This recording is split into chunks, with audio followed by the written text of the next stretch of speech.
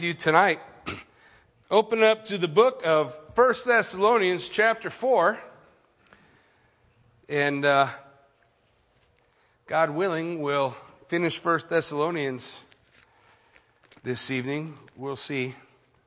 Actually, Jackie willing, God may have other plans. But we'll see how it goes. Beginning at chapter 4, beginning at verse 13. Now, as we look, remember, as we're looking at the book of 1 Thessalonians, the outline and the principles behind the book are given to us in chapter 1. He's speaking to the Thessalonians about their faith. No, it's all right. Why, you don't want to look at my sweat? I just thought you might like. Sorry, it's hot up there. He talks about his faith, their work of faith, their labor of love, and their hope in as the scripture lays these things out in chapter 1. That's how the book's going to break out. We've already heard about their work of faith. Last week we talked about their labor of love. Today we get to talk about their hope.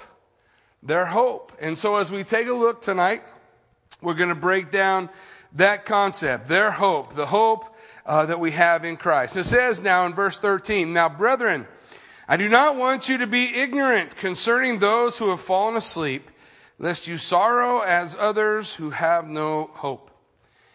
Paul in his 13 epistles is going to use this phrase 3 times.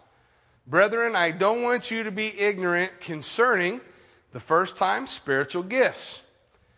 The second time he uses that phrase, he's going to use it in terms of Satan's devices, the enemy's plans against us. The third time he uses it is here, in regard to eschatology, study of end times, this concept that we're going to touch on tonight of the rapture. I don't want you to be ignorant. These 3 things are the 3 things that the church struggles with most, even still today. Spiritual gifts. You'll have your group of churches that will say there are no such thing as the spiritual gifts. They were for the apostolic period only, and they've passed away. There are others who say, no, spiritual gifts are very much for today. So we have this, I don't know if you'd really call it a division, but you have this, for lack of a better term, division between some bodies, some churches, as a result. And it's one of the things Paul teaches on. I do not want you to be ignorant concerning these things. He's going to devote at least 3 chapters in the book of Corinthians that totally lays out for you and I, spiritual gifts are very much for today. The Holy Spirit is still moving today within the body, within the church, still accomplishing those things that he was doing at that time. Paul lays it out very clearly for us, 1 Corinthians 12, 13, and 14. He says he doesn't want us to be ignorant about Satan's devices, how Satan's going to come against us. And so today we still have these issues about, well, how does Satan really work? And you have 2 errors. One that doesn't even believe that Satan's around at all. The other who thinks he's behind every tree and behind every problem in their life. Both are an error, and Paul deals with each of those.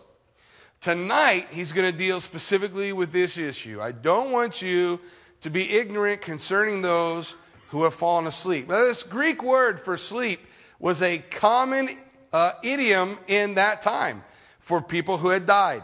There's no question about who he's talking about. Those who have died, those who have gone before us. So he says, listen, I don't want you to be ignorant. The Thessalonians were sorrowful for those who had died and hadn't seen the return of Jesus. They were looking for his return. They were looking for him to come. In 22 places in the scripture, the Bible lays out the concept of the imminent return of Christ. In fact, we'll see a couple of them here as we take a look. Paul was looking for Jesus in his lifetime. The point isn't whether or not he came during that time. The point is not necessarily what's going to happen in terms of our perfect eschatology, but how shall we then live? How shall we live? What should be our focus? What should be our design? So he's going to build on that concept. Listen, I don't want you to sorrow as others who have no hope. When people had died, God wasn't done with them. They were afraid. They died. They weren't alive. They're going to miss the resurrection. They're going to miss the rapture. They're not going to be a part of these things. So Paul's going to take a few verses here in chapter 4 to try to straighten out that idea that they have. He says in verse 14, "For if we believe that Jesus died and rose again, even so God will bring with him those who sleep in Jesus." Hey, the Bible is very clear, folks. To be absent from the body is what? To be present with the Lord. So Paul wants them to understand, hey, just because they died, they're not missing out on anything. They're not going to miss out on any of that stuff. Immediately, they're in the presence of Jesus Christ. They're in that presence. Now, in terms, if we were to draw a timeline, they haven't experienced the resurrection, but their spirit is right there with the Lord. Right there with him in his presence. They'll never not be in his presence again through the rest of the time. And so, as we take a look, it says, now God will bring with him those who sleep in Jesus. So, there will be a cloud of witnesses that return with Jesus Christ. The Bible lays out for us, and we see as he returns, his bride is with him. Revelation chapter 19. So as he returns, as he comes back, those who sleep, Paul's laying it out. Hey, they're going to be with him. When he returns, they're going to be with him. They haven't missed out in anything.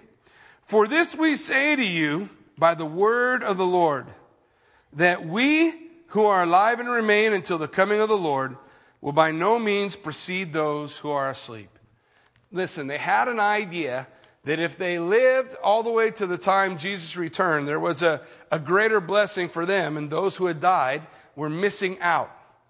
And so Paul says, listen, we won't precede them. We're not in a better place just because we haven't died. We who are alive and remain. And you notice that Paul uses a phrase, we, right? He doesn't say those who are alive and remain. He says we. Because we'll see throughout Scripture that Paul is going to have this ideal that I'm living tomorrow, today, the next day, like Christ is coming back. Like I am going to see Jesus' face. So we who are alive and remain until the coming of the Lord will by no means precede those who are asleep. He puts himself in that category. And every time Paul talks about the second coming, he's going to use this phrase. The concept behind it is simply the imminent return of Christ. How shall we then live? Live like he's coming back tomorrow. Live your life as though you're going to see his face. Have your eyes open to what God wants to accomplish and how God ultimately wants to work in your life. He goes on now in verse 16. He says, "Now, for the Lord himself will descend from heaven with a shout, with a voice of an archangel, with the trumpet of God, and the dead in Christ will rise first." That word rise in the Greek is the word aristome. Aristome. It means not just to rise, it means to physically stand among others. It is talking about a very physical resurrection. That there is a real and true resurrection. Not talking about a spiritual, it's not allegorical. He's saying, hey, they will stand. They will rise again. But you know, anytime we talk about these things, people get worried about a lot of stuff. For example, they'll talk about, well, you know, what if someone is cremated, or what about those who were buried long ago and their bodies have returned to the dust? It's important that we realize the Bible is talking about a resurrection, not reconstruction. God is able to raise up for each of us that body that he has prepared for us. And he will raise up that body. He doesn't need our parts in order to do it. He is able. That same God, Genesis 1:1, who created the heavens and the earth from nothing, can make your body the same way. He doesn't have to have your femur and patella. What happened if my bones turned to dust? The grass grew out of that dust. The dust went into grass. A cow ate the grass. Somebody else ate the cow. Now my femur's in them. That's not how it works. And when the Bible talks about resurrection, it's not talking about reconstruction. He's talking about a resurrection. And Paul's going to build on that. So let's just turn for a moment and take a look at it. In 1 Corinthians chapter 15, he's going to build on this idea of the resurrection and of the body. So while we're here, let's take a quick look at it. Beginning in verse 35, he says, "Now, someone will say, 'How are the dead raised? And with what body do they come?' Foolish one, what you sow is not made alive unless it dies. And what you sow, you do not sow the body that shall be, but mere grain, perhaps wheat or some other grain." What's he saying? He's saying what goes in the ground is nothing like what comes out. It doesn't look the same. I can plant an apple tree. The tree don't look like the seed I put in the ground. The tree looks totally different. So he's saying, listen, this is what the resurrection is like. Everything, when it dies, it's going to come back different, better, bigger. But God gives it a body as he pleases, and to each seed its own body. The flower is related to the seed, the scripture lays out, but it doesn't look like the seed. All flesh is not the same flesh. There's one kind of flesh of men, another of animals, another of fish, another of birds. He goes on to talk about the planets. Let's go down to verse 42. "So also is the resurrection of the dead. The body is sown in corruption. It's raised in incorruption." That means, in case you haven't already lived through it, our bodies are falling apart. There's probably folks here that have fake hips, knee replacements. You know, I got a big old rubber band holding a biceps tendon to where it's supposed to be held instead of the tendon. Our bodies are corruptible. They're falling apart. The Bible says all creation groans earnestly looking for the return of Jesus Christ, when he's going to make all things right. So this corruptible body will be gone. It will put on incorruption. It goes on to say, "It's sown in dishonor. It's raised in glory. It's sown in weakness. It's raised in power. It's sown a natural body. It is raised a spiritual body." There is a natural body and there is a spiritual body. So the resurrection that we'll see at that point, the resurrection unequivocally, absolutely, that will take place. Nobody ever argues about that. That resurrection is going to be a resurrection where we will receive a spirit body, a body like Christ, will be like unto as he was. When he wanted to see the disciples, he was able just to appear in the room. He ate with them. They could touch him. They could feel him. He wasn't just a spirit that had no matter or mass, yet he was able to do many other things. So it will be a resurrection, a glorious resurrection, when we get rid of the old wore out motor and we put on a new. And so Paul's encouragement to the Thessalonians is, hey, it is not like second best for those who have died and are with the Lord. It's not like they're in the consolation round. They just finished their race. And that's okay. They were looking at it like, well, if you died, you were missing out. You see? So Paul's laying this concept out for them. He also says in verse 16, again, "The Lord will descend from heaven with a shout."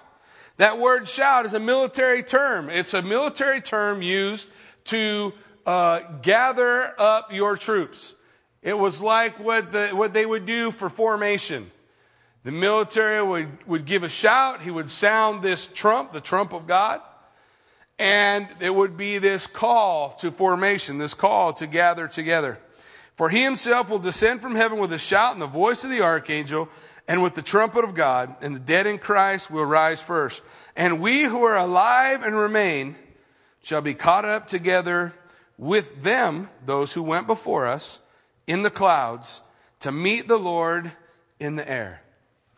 The concept of the rapture is built around 1 Thessalonians chapter 4, the verses that we're looking at right now. There are a lot of people who will say when they look at the rapture, well, the word rapture is not in the Bible. That's true. Neither is the word millennium, or for that matter, neither is the word Bible. But it doesn't stop us from reading the Bible or believing in the millennium. The concept of the rapture is this. That phrase that we read of, those of us who are alive and remain will be caught up together with him in the air. That word caught up is the word harpazo.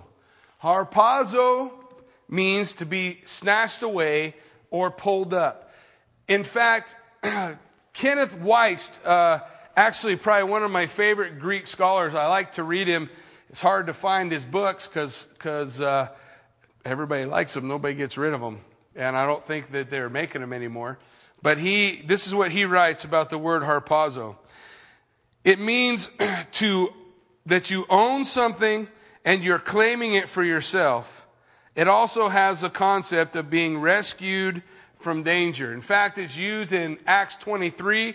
Paul is trying to preach to the brethren, to the Jews. Remember, there's this riot and they're trying to tear him apart limb from limb. And the Bible says that the Roman soldiers grabbed him and harpazoed, caught him away, took him away from that place so that they wouldn't be able to tear him up.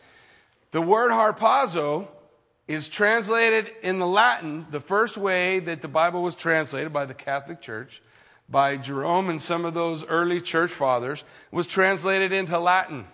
The Latin word for harpazo is rapturo, where we get the word rapture. So that's how rapture came to be. But the concept, I don't care you call it the rapture, you can call it the snatching away, the great caught up. It doesn't make any difference to me. The Bible teaches it. The Bible lays it out right here. He says, listen, those of us, then we who are alive, we, right? Paul says we. Not those people who are going to be alive, not like it's something way far out in the future. Paul is living his life like, hey, it's us. And people have been doing it ever since the time of Paul. Hey, it could be us. It could be us. It could be us that the Lord is coming from. We who are alive and remain will be caught up in the clouds with them to meet the Lord in the air. This is separate and distinct from the second coming, which we read about in Revelation chapter 19. This time we see that we'll meet the air where? We'll meet the Lord where? I give you the answer. We meet the Lord in the air. We're going to meet him in the air. That's what it says. And so we take the literal interpretation. There's something that takes place where God calls up his people. We meet him in the air. And then later on in Revelation chapter 19, the Lord returns with his bride in tow.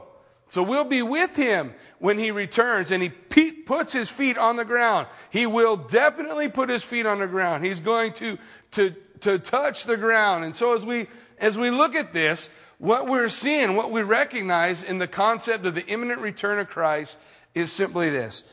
The Bible lays out, I believe, when you look at the Bible through Hebrew eyes, it lays out for you pattern and picture.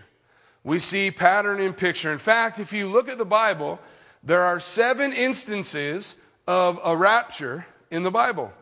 7 times that we can see it taking place. First time is Enoch. Enoch in Genesis chapter 5. Before the flood came in Genesis chapter 6, the Bible says Enoch walked with God and was not, for God took him. God took him home. See a picture of the rapture there. Elijah in 2 Kings chapter 2, verses 1 and 11. Elijah was what? Called up to heaven in a fiery chariot. The Lord took him. Again, picture, concept of the rapture, the Lord taking those. It goes on, and we see Jesus in Mark 16 at the ascension. Jesus is taken up. It's the same concept. The same concept. We see Jesus going up. Then in the book of Acts, we see Philip, right? Philip is snatched up by the Lord. Although he's not snatched up to heaven, he's snatched up and placed in another place to minister. But nonetheless, the picture's there. The pattern exists in the scriptures. We see the church in 1 Thessalonians chapter 4. The church, the part of the church that is alive at his return, being caught up together to be with him in the air. And finally, you see John raptured in Revelation chapter 4, when the Lord says to John, come up here. And John is going to give the rest of the vision of the book of Revelation as an eyewitness account while he's there looking around the throne room of heaven, describing for us the events that he sees in that place. So we see the concept. We see the concept of what's going on. We see that God lays out for us that he has a plan for his people. Listen, over and over and over again, God's people are called to watch. Why are we called to watch? We're to be watching for the return of the Lord. He doesn't say watch for the Antichrist. He doesn't say watch out for some other event or look for some other thing. He says, hey, watch. Watch. The scripture lays out for us in Matthew 24:36. But of that day and the hour no man knows, nor not the angels of heaven, but my Father only. So the greatest discredit to the concept of the rapture has been the church. Because some goofball is going to put on his thinking cap, try to figure out some formula to tell us the date and the time when Jesus Christ is going to return. Man, they've been doing it forever. And they'll keep doing it. I don't know why they don't read the scripture and say no man knows. So why would you try to set a time? Don't try to set a time. Live every day. That's the point. The point is, live every day looking unto the Lord. Paul would write in Romans 13, knowing the time, that it is now high time to awake out of sleep. For now our salvation is nearer than when we first believed. The night is far spent, the day is at hand. Therefore, let us cast off the works of darkness and put on the armor of light. Hey, Paul's saying, listen, know the time, man. We are in the term the scripture uses, the last days. Who cares how long the last days last? It doesn't matter. The point is, even Paul was saying, it's time to wake up. It's time to get moving. It's time to get serious about your faith. Live these days as though the return of Christ could happen at any moment. He says in 1 Corinthians 1:7, so that you don't come behind in any gift, waiting for the coming of our Lord Jesus Christ.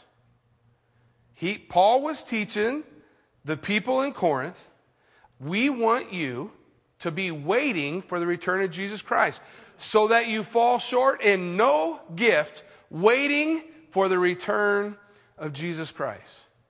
Because Paul understood what John writes in 1 John chapter 3, that everyone who has this hope in him purifies himself even as he is pure. The concept of the rapture, while sometimes I look at it and think, oh Lord, this is a pretty rotten day. Today would be a great day for the rapture. But the point of the rapture is not so much the idea, for me personally, of being rescued as much as it is the idea of seeing Jesus face to face. Well, I can't wait for that. I can't wait for that. That's my focus. Hey, hard times go and I may wish and hope and, I have a big bill due and I go, oh Lord, rapture would be nice. Rapture come before that bill's due. But hey, I'm not going to live the Bible says what? Occupy how? Till I come. That's what Jesus said. Occupy till I come. Those are his words. Well, the scripture goes on. It says in Philippians chapter 3, for our conversation is in heaven, from whence also we look for the Savior, the Lord Jesus Christ. They're looking. Imminent return of Christ. They're looking. They're watching. They're waiting. Let your moderation be known unto all men. The Lord is at hand. Paul wrote that in Philippians chapter 4. He's looking for the return of Jesus Christ. In 1 Timothy 6:14 it says that you would keep this commandment without spot, unrebukable, until the appearing of our Lord Jesus Christ. Again, Paul's teaching, guys, hey, keep, walk, look, watch, pray, looking for Jesus, looking for Jesus, looking for Jesus. So Paul wants them to live in the expectant return of Christ, with the expectant return, looking into that blessed hope and the appearing of the glory of our great God and Savior, Christ Jesus. The blessed hope, Paul calls it in Titus, looking for the return of Jesus Christ. Hebrews 9:8. So Christ was once offered to bear the sins of many, and unto them that look for him shall he appear the second time without sin unto salvation. What did the writer of Hebrews say? Unto those who are looking for him, who are watching for him. Hey, in the Gospel of Luke, guys, Jesus' own words, he said, pray always that you may be counted worthy to miss these things which will come upon the whole earth. Jesus said, pray that you will be found worthy. Pray, watch, wait, look for the Lord. Throughout Scripture, we're going to see that concept over and over again. Listen, the part that I love to hold on to in verse 17, will be caught up together with them in the clouds to meet the Lord in the air, and thus we shall, what? Always be with the Lord. Won't that be a great day? I mean, honestly, we live our lives out in this earth going, varying from one point to another where we're either wondering, gosh, we can have doubts. Is God really out there? Am I just crazy? What's going on? I've never been able to see him. We see the effects of God, and like the wind, we see God moving in our life and shaping our life. Won't it be wonderful when you don't have to wonder? You just go like this. Oh, there's the Lord. He's right. Forever. Forever. We will always be with him. Man, that is so incredible. So what is it that Paul says to him at the close? Therefore, comfort one another with these words. Let these words be a comfort. Look, he's not saying, hey, you're all going to die and just suck it up and Jesus ain't coming for you. He's coming, 2,000 years in the future. So, hey, buck up. That's not what he says, right? He says, look for the Lord. Look to the Lord. I always found it interesting, the research that they did with rats. They tested to see how long a rat could swim. They put it in a bucket of water. It's not very good if you're the rat. But they timed them to see how long, and I want to say it was something like 10 minutes. They'd swim for 10 minutes, and then they'd drown. And then they put another group of rats in a bucket, and at 9 minutes, they'd take the rat up out of the water. And they hold them for a minute, and then they put them back in the water again.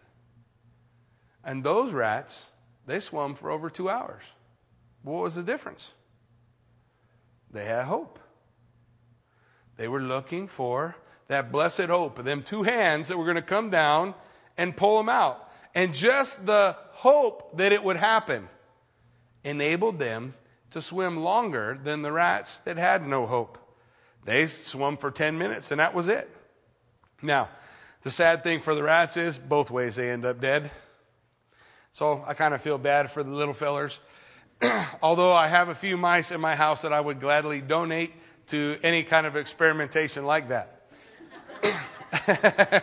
Nonetheless, it's our blessed hope. We want to comfort one another with the words, hey, looking unto Jesus. But concerning the times and the seasons, brethren, you have no need that I should write to you. When Paul says this, it blows my mind. You remember how long I told you he was with them? A month. He's with them a month. The church is 1 year old. But already, Paul, in that 1 month that he was there, he taught them eschatology. He taught them the study of end times, the times and the seasons. He says, look, I don't need to tell you about this. We already talked about it. He had already spoke. He had already laid it out for the people. And just so you know, the word times is the word chronos. It means the sequence of events. And the word seasons means a precise point of time. So the sequence of events and the precise points of time, brethren, you have no need that I should write for you. For you yourselves know perfectly that the day of the Lord so comes as a thief in the night. Now, as he's talking about the day of the Lord, The day of the Lord is spoken of in Scriptures 1,835 times. In case you're wondering, that's a lot. 7 out of every 10 chapters in the Bible deals with it. That's that most spoken of period of time in the entire Word of God. The day of the Lord, that day of judgment when God is going to judge the world, the Christ-rejecting world. He's going to pour out His judgment upon them. He's going to pour out that judgment. So this is what He's turning to. Now listen, you know the day of the Lord. It's going to come as a thief in the night. When they say, now listen, I want you to consider the pronouns that He's using. Okay? When they say peace and safety, then sudden destruction comes upon them, as labor pains on a pregnant woman, and they shall not escape. But you, brethren, are not in darkness, that this day should overtake you as a thief. Paul makes very clear distinction between the brethren and between those who are going through the day of the Lord. He makes a distinction. They and you. They are going to experience these things, but not you. You are not of the night. What is he laying out for us? Listen, let's get a concept real quick of the day of the Lord. If you turn with me to Isaiah, in Isaiah chapter 13,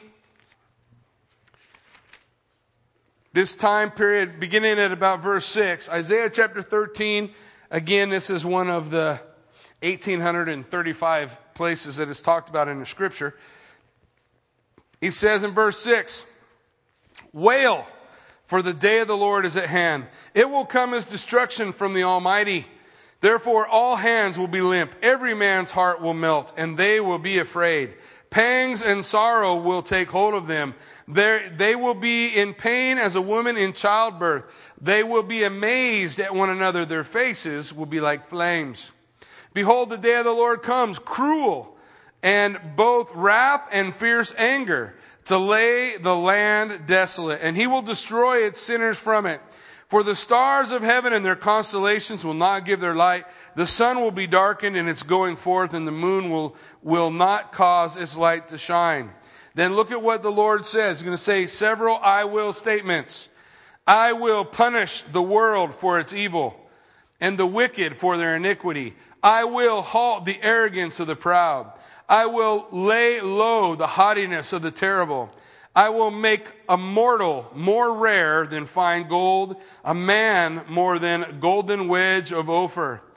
Therefore I will shake the heavens, and the earth will move out of her place in the wrath of the Lord of hosts, and in the day of His fierce anger. When the Scripture is talking about the day of the Lord, that's what it's talking about. That outpouring of the wrath of God. Isaiah 13, it's very clear. This is God's wrath on a Christ-rejecting world. It is God pouring out His judgment on those who would not have His Son rule over them. And so as He's pouring out this wrath, this day of the Lord, listen, Paul's laying out back in 1 Thessalonians, hey guys, you were worried about those who had fallen asleep, that they're going to miss things. But listen, you don't need me to write to you about this because I've already told you about it. That day comes as a thief in its night, and it's coming for them. But you, brethren, are not in darkness that this day would overtake you. You are all sons of light, sons of the day. We are not of the night, nor of darkness. Hey, listen, the Greek phrase son of means you are characterized by. You are characterized by light. In the Old Testament, when we study the book of Exodus, when we look at the menorah had a single vine in the middle. Attached to that single vine were 6 branches, the number of man. 7, man being complete in Christ Jesus. The menorah was the only object within the tabernacle that gave light. It was light. We are called to be light bearers. Jesus said, if any of you walks in darkness, come unto me. I am the light of the world. And so when he says you are sons of the light, he's saying very clearly, hey, you're sons of the Lord. You belong to him. You're in his hand. You're in his possession. Hey, you're not of the darkness. You're of the light. You belong to Jesus. So, we are not of the night nor of the darkness. Therefore, let us not sleep as others do, but let us watch and be sober. Listen, in this section in 1 Thessalonians chapter 5, first thing he wants us to grasp is, hey, the day of the Lord is coming. Even for Noah. Didn't Noah stand up there and preach for 120 years, the flood's coming, and people laughed at him for 120 years? So the church has been saying that final period of God's judgment is coming. The day of the Lord is coming. That will be poured out on earth, and people have been talking about it for 2,000 years. And you know what Peter said? In the last days, scoffers will come, and they will say, where is the Lord? For things continue as they always have.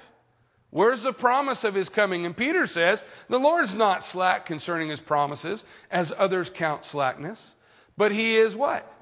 Long-suffering, because he desires that no one would perish.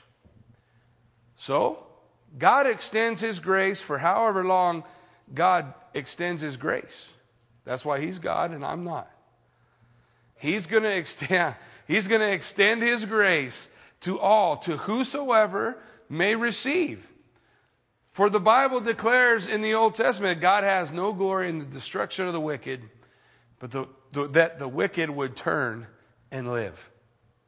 So that's the goal. So first, the day of the Lord is coming. And then, what's he going to tell us? Hey, those who deny it are sleeping. They're sleeping.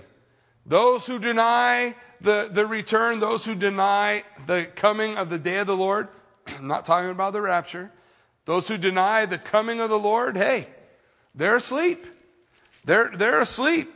So he says in verse 7, for those who sleep, sleep at night, and those who get drunk are drunk at night. But let us who are of the day be sober, putting on the breastplate of faith and love, and as a helmet, the hope of salvation. So those who deny are sleeping. What are the disciples to be doing? Watching. Looking earnestly for the return of the Lord. Amen. Looking for the hope of his promise in John 14. Behold, if I go to prepare a place for you, what did he say? I will come again. What was the point? To bring you unto myself, that where I am, there you will be also. Hey, that's God's promise. When he does it, that's up to him. That's up to the Lord. But don't neglect the concept that the Scripture teaches in the imminent return. There is nothing that is in the way, as far as I am concerned, of the Lord calling the church home. There's nothing that needs to take place. I'm looking for him. I'm not looking for anything else.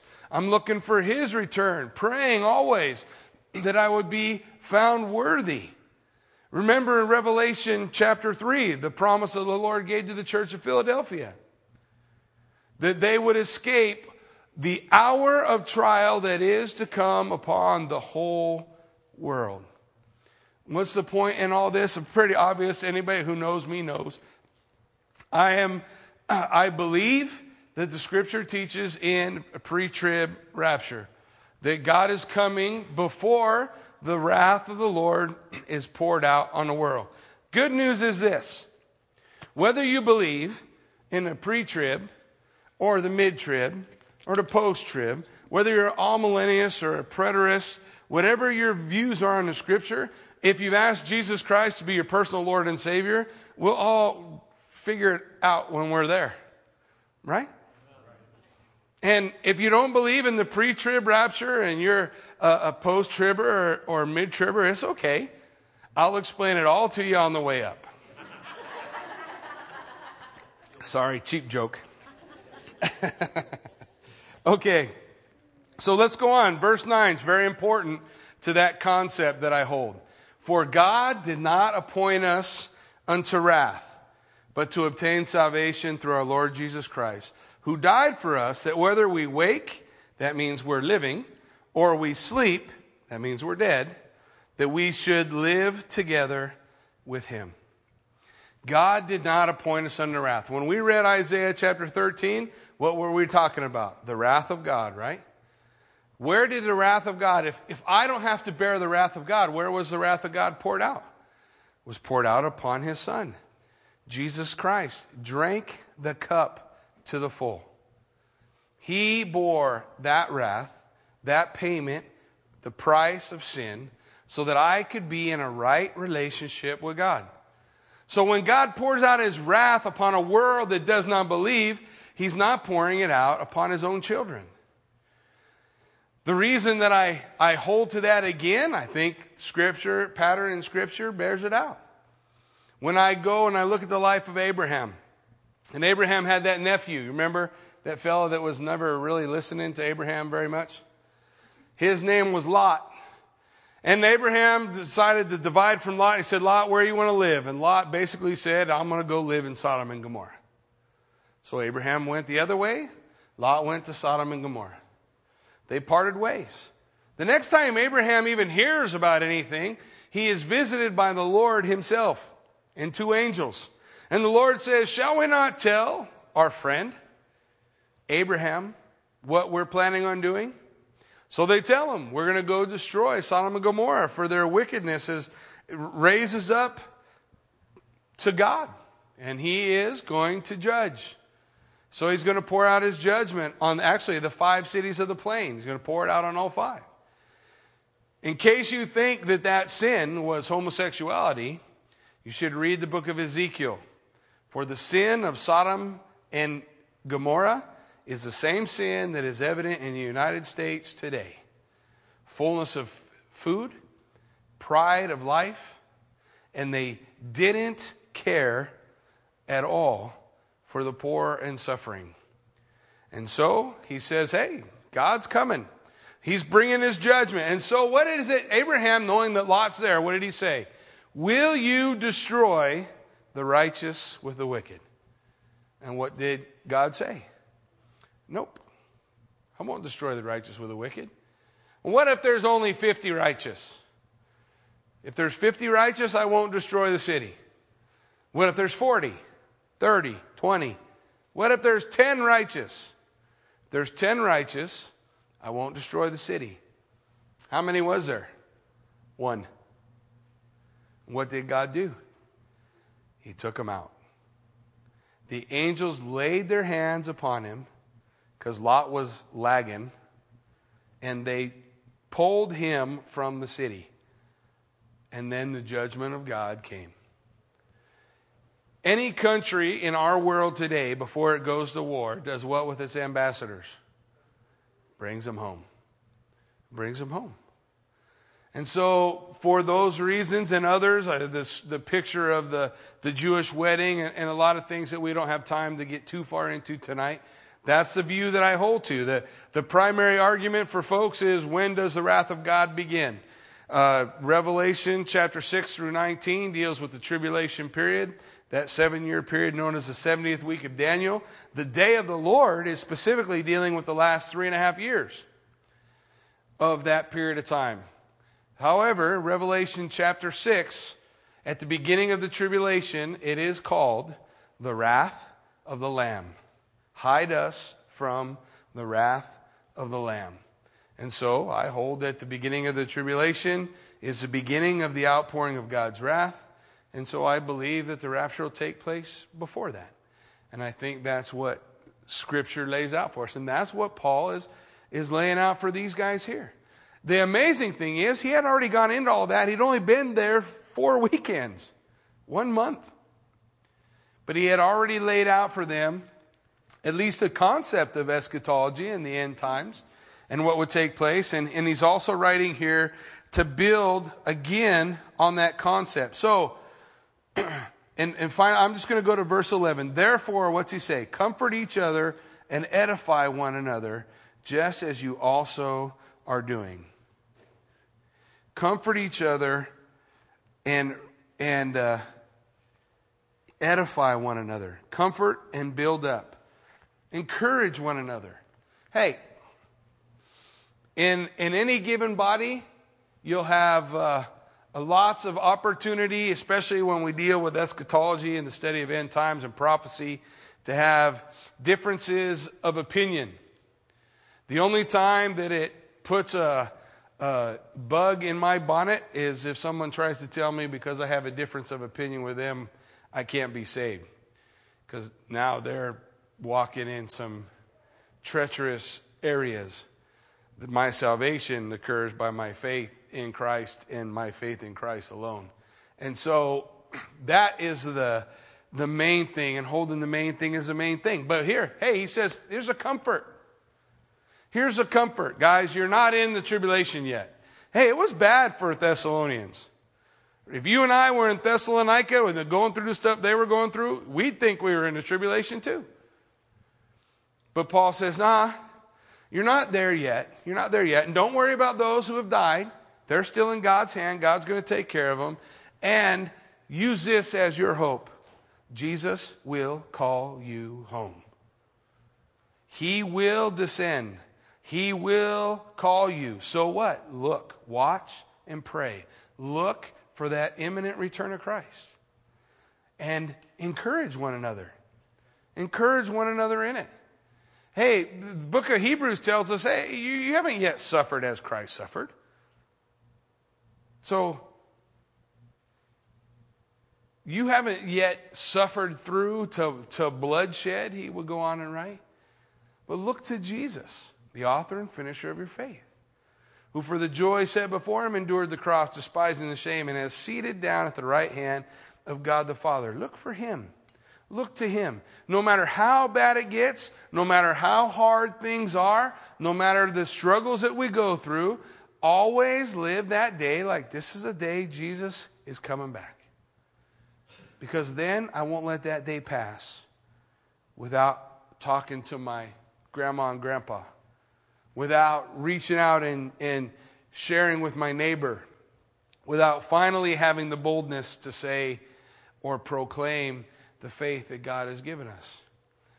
We want to use that, allow that to propel us, to encourage us. Hey, Jesus is coming back. Hey, folks been saying it for 2,000 years. I guarantee we're closer than ever. Right? Jesus is coming back. How do I know? Every single promise God ever made in the Old Testament is fulfilled. All the way to the point where God calls a man out by his name. Cyrus, you're going to be my servant. 800 years before Cyrus was born. Yeah. God will fulfill his promise. No question. No question. And so, just like Jesus said to his disciples, watch and pray. Be ready for the challenges that face us. Amen? Amen. All right, we're going to go on tonight, continue in worship. Again, we want to provide the opportunity for folks to just be able to freely worship, experience the move of the Holy Spirit. We're going to continue to worship. You're free to pray, with whomever or wherever you'd like to pray. We want to provide that opportunity for the Spirit to move. We want the focus, as always, to be Christ, so please be sensitive to that. But I got a lot of worship, so I'm going to keep going for a while. If you got to bail, it's cool. God bless you. If you're able to stay, well, that's great. We trust and hope that the Spirit's going to move and guide and touch in a mighty way. Let's pray. Lord, we thank you for this time. We come before you. We ask, God, that you would just touch this body, Lord Jesus, as we trust in you. Lord, we pray, God, that you would guide and lead during this time as we seek not only to worship, but to be at your feet. Father, if that means we're on our face or we're on our knees, that means we're standing with our arms raised, Father God, whatever the case.